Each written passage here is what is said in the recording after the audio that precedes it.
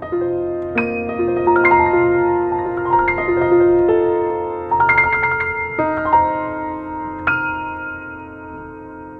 is Making Conversation, the Australian Composers Podcast.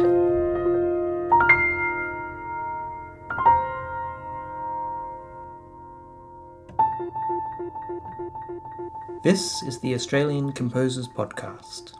I'm David John Lang, and in this episode I'm making conversation with Adelaide composer Rachel Brewerville. We met in one of the allegedly soundproof practice rooms at the Elder Conservatorium of Music, and I asked Rachel if she could remember the first composition she ever wrote. I can't sing it for you, unfortunately. I can't remember how it goes, but I know that the score is in my mum's filing cabinet in the music room. And it's some sort of little piano waltz that's probably about 16 bars, 2 hands, like bass line, melody, no chords.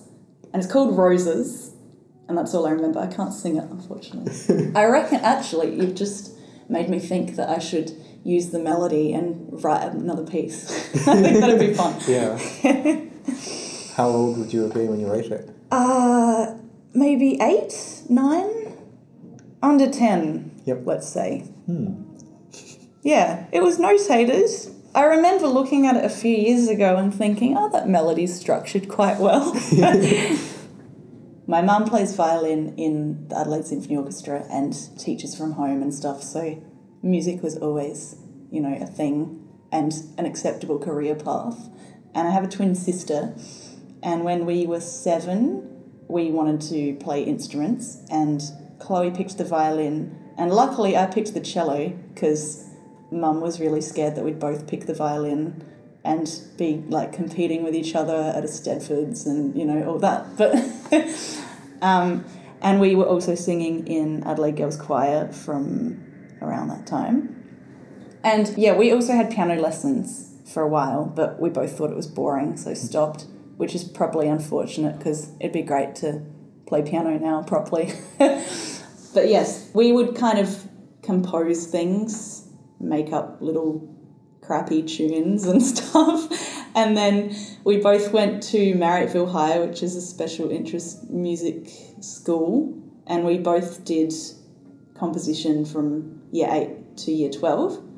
But then, I was thinking about being a cellist and doing the orchestral thing like Mum, and then I decided that I was too much of a nervous performer, and so I decided to go to uni and study science because I also liked science, and in year 12 I did all 3 sciences. And I was also getting into some environmental activism at the time, and so I kind of wanted to do environmental science, ecology, conservation-y stuff. And all the music teachers were like, no, become a musician. And I said, no, I want to be a scientist. And then at uni, studying environmental science and then getting into some policy as well, I realised that I didn't want to make that my career because I think I chose it because I felt obliged to, in a weird sort of way in my own mind. So then had a little bit of a crisis, went to away from uni for a while, and then eventually came back to music and somehow had a late realisation that if I was going to go to the con, I didn't actually have to become a cellist. I could go and do composition, so that's what I did. So when you were composing, before you knew composing was really a thing, when you were learning an instrument and composing at school, why were you composing then, do you think? I think just because it was fun. It's a good reason. And it's still fun. And I really liked arranging as well in school. Yeah, I still remember the jazz assignment. Was it year 9, maybe? Year 10? I forget. Anyway, I think it was every term we had to pick a song and then rearrange it into a different style. Yeah. And there was a jazz one, and I arranged the Swan from Carnival of the Animals into this stupid, jazz tune, and got my friend Jack to play clarinet, and it was just so lame and hilarious, and I got a really good mark though. It was just very stereotypical of the style, because I think that's what they wanted anyway in high school. So is composing always fun? Generally, yes. I think. I mean, yeah, there are moments of like, oh my God, what am I doing? Everything is terrible. But I think you just have to like stick at it and find something to do with those ideas that you think are terrible and then just make them not terrible. And it might take a few years sitting on one idea to find out, you know, what you can actually do with it that you think sounds good. But yeah, I think that's a fun process, generally. And now it's time to hear some music. Rachel Brewerville has written a set of duets for beginner string players entitled Anything But 4/4. And we're going to hear Rachel accompanying herself on the cello in a little study called River. It's actually named after a special assistance dog rather than the generic watercourse.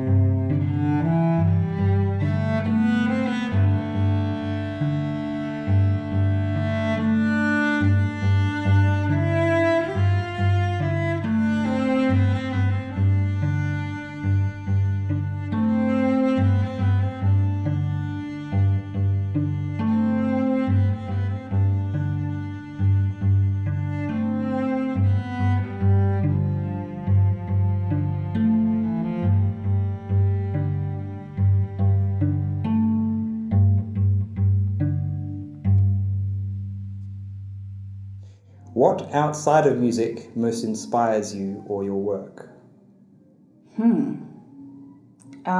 I think my values, I guess. But yeah, as I said earlier, later high school, early uni, getting into the kind of environmental activism, realising how connected global issues are and social and environmental justice. And yeah, thinking about world events, I guess, and the values that those events reflect. But it doesn't all have to be, you know, deep and depressing. So do you think your music is able to change people? I hope so. Well, not necessarily change people. Change how people think. That is changing people, really. Yeah, just prompting people to think more critically about things, I guess, would be like the ideal situation. So how do you know when a piece is finished? I don't know how to answer that, really. How do you know a piece is finished? Well, sometimes the deadline helps. Yeah, exactly. A deadline. That's how we know a piece has to be finished. If you have no deadline, maybe a piece will never finish. Yeah, I don't know how to define that. Sorry. Because one of our questions we're asking composers is, if I was to give you a blank check and say, this is for a commission, you can write whatever you want for however much you want without as much time as you need. Oh my God. That's terrifying. I guess the question is meant to be, what would you write? But you could also say, could you actually do that? Could you do it? I think so. I'd write it for choir because I'm a choir nerd and I love choir, and music with words is kind of becoming my thing. And I guess I'd just take text and use up all the text in some creative way and decide if bits of the text need repeating or not, and then use my Western ear and what I think sounds good to decide what works as a finished product.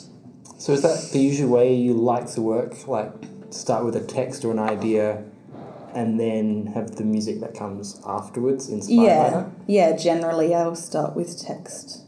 The text informs structure, which is one thing I really like about working with text, and sometimes when I go to write instrumental music, I freak out a bit and don't know what to do.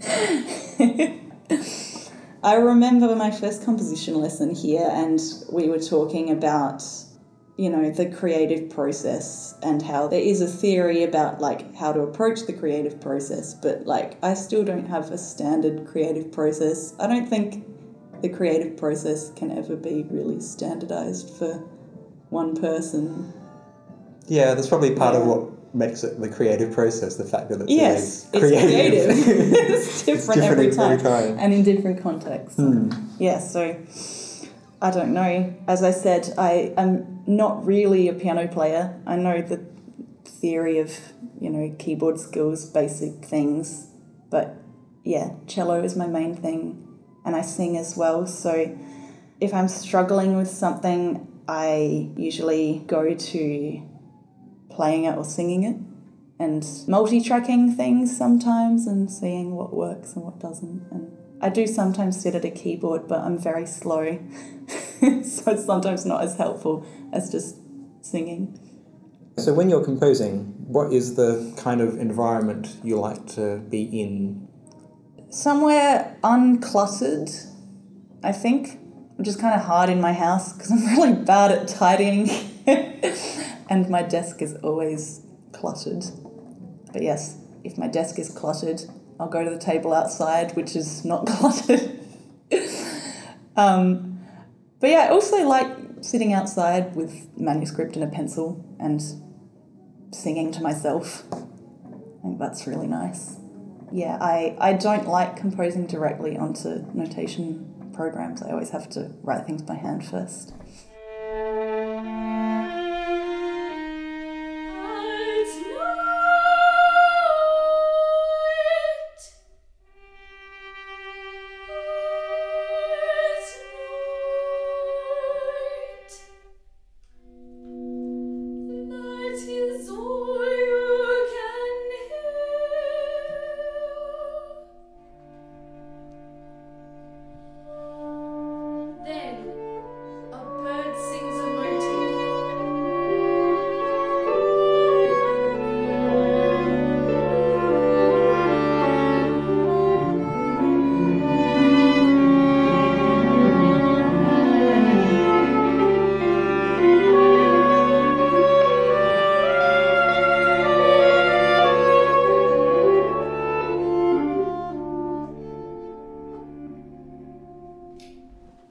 That was a short excerpt from A Bird Sings, sung by Pony Horseman, who also wrote the words. We heard Jacob Whitelock on guitar, Roshan Ibrahim on soprano sax, Frank Giles on viola, and the composer Rachel on cello. When setting someone else's text to music, how do you know when you've got it right? Talking about, like, what you think sounds good and having your ears trained in a certain culture and a certain way to then judge what is good is a really interesting thing, and something that we as composers, I think, should be very critical of and careful about, and we should be broadening our ears.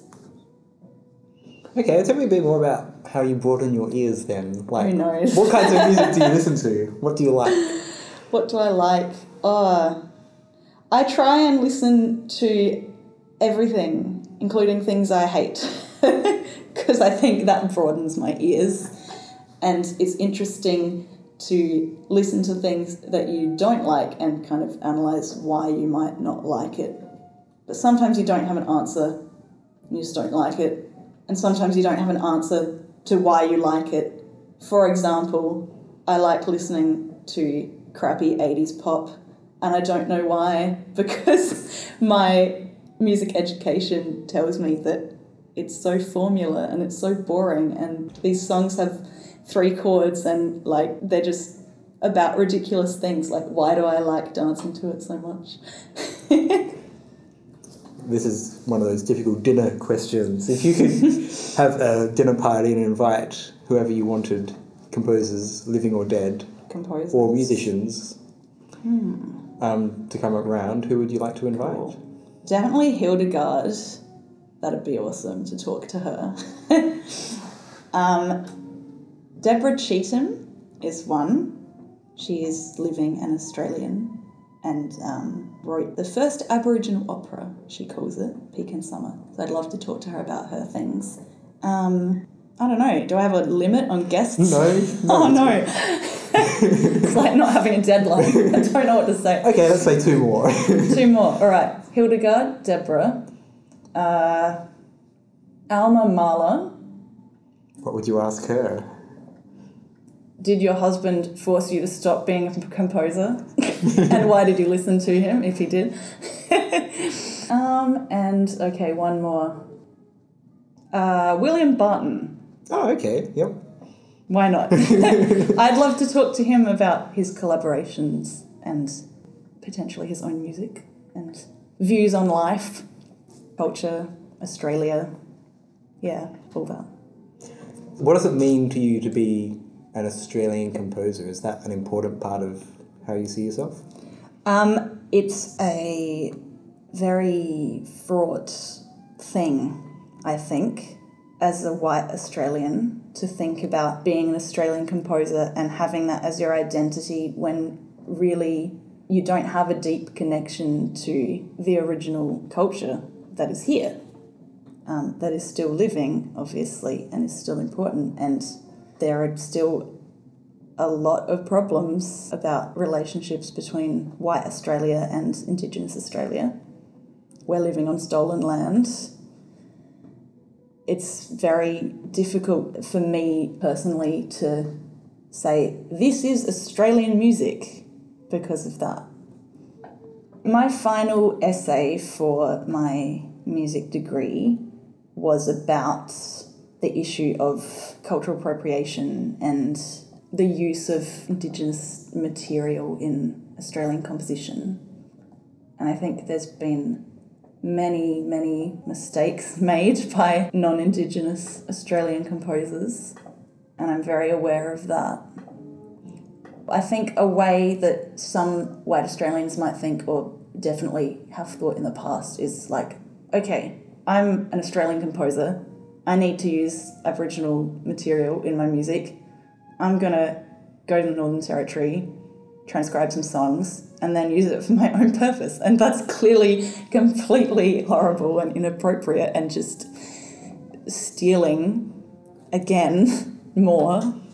And self-determination is a huge thing and something that has been taken away from Indigenous Australians. So as a white Australian composer, what do you feel you can do about that? I'm not sure. I think I'll spend my whole life trying to figure it out. Well, for now, basically, I'm just trying to educate myself all the time. I took a course at the uni, actually, called Indigenous People, Country and Protocols, and that was a really good introduction to all these things.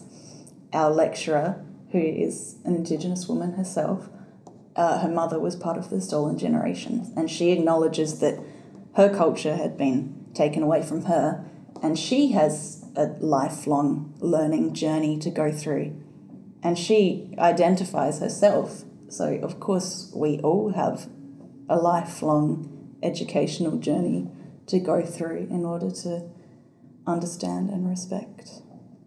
And yes, composition is all related to all that life stuff. Yes, everything connects, doesn't it? Yeah, so I am a tutor with the Indigenous Tutorial Assistance Scheme, or ITAS, and there are some students this year taking the foundation course at the Centre for Aboriginal Studies and Music, or CASM, and so I've met 2 CASM students so far this semester. And yeah, the foundation course for them is they have a subject called Community and Culture, which is specifically related to music making in an Aboriginal context, which is really interesting. I was reading their course guide this morning, actually, and I was thinking, oh my gosh, this should be in the mainstream Bachelor of Music. This sounds amazing. But yes, that's another rant for another time. Which leads to the next question, which is, what are you doing with yourself now? What am I doing? Because you finished your degree at the end of last year, right? 2015? Yeah, that's right. I have my piece of paper now. And I was working a day job for the first 6 months of the year in administration as a receptionist, which was like pretty shit, to be honest. Anyway, yeah, because my husband is studying full-time this year as well. And at the end of July, I started a full-time professional musician contract, with Patch Theatre Company. And it's not specifically composing. I'm playing cello on stage in a play with actors and also Belinda Gellert playing violin. She and Zoe Barry, who was the original cellist in the show, wrote all the music. So that's really exciting that it's like original music by Adelaide people. So we started at the end of July and there's 2.5 more weeks of that show. And then there'll be a national tour next year as well, which I'm doing, which is awesome. And it's just been the best work experience ever. And I've met great people and hope to do more theatre in the future because it's really, really great collaboration. And with that, our interview comes to an end. Both of us, by this stage, were looking forward to getting outside and escaping the claustrophobic confines of the practice room. Maybe you are too. You can always find out more about Rachel Brewerville by visiting her website, which is at www.rachelbrewerville.com. But for now, I decided to call it a day. That's great. I think, thank you very much for answering my questions so Thank you thoughtfully. for asking me to answer your questions. I always love hearing what other composers have to say, and I think so many composers have so much in common and we don't often realise it because we don't always talk about why we're doing what we're doing. Yes, we're just writing on manuscript alone in our houses. Yes, it can be very lonely, but as you said, a lot of the fun comes actually from working with people, with choirs or like collaborating with the theatre company. So it's great to hear that you're doing all that. So thank you very much. Thank you.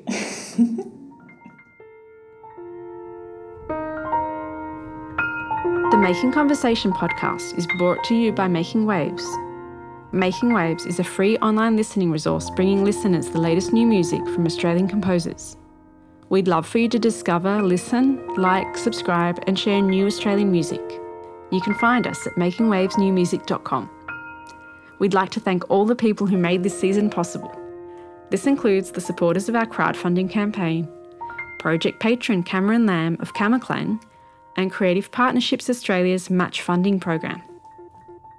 The series production team is Leah Blankendahl, Stephanie Eslake, Sasha Kelly, David John Lang, Matthew Lorenzen, Rebecca Erin Smith, Chris Williams, Antonia Zappia, Daniel Thorpe, Thomas Green, Lisa Cheney and Peggy Polias, along with interns Angus Baxter, Marlena Radice and Mark Wolf. The podcast theme music was the work I/O by Australian composer Elias Simic Prozik. If you wish to learn more about the composer, music or interviewer featured in this episode, head to our website and click podcast to view the show notes. If you're enjoying these podcasts from Making Waves, there are a number of ways in which you can show your support. You can subscribe to the podcast via iTunes or your favourite app. You might even like to leave a review. You can also share this episode and the series with your networks. Making Waves is a voluntary endeavour. If you're interested in volunteering or interning with us, we'd love to hear from you. We also encourage you to consider making a small one-off or continuing donation to support the ongoing promotion of new Australian music and composers. Visit makingwavesnewmusic.com/support.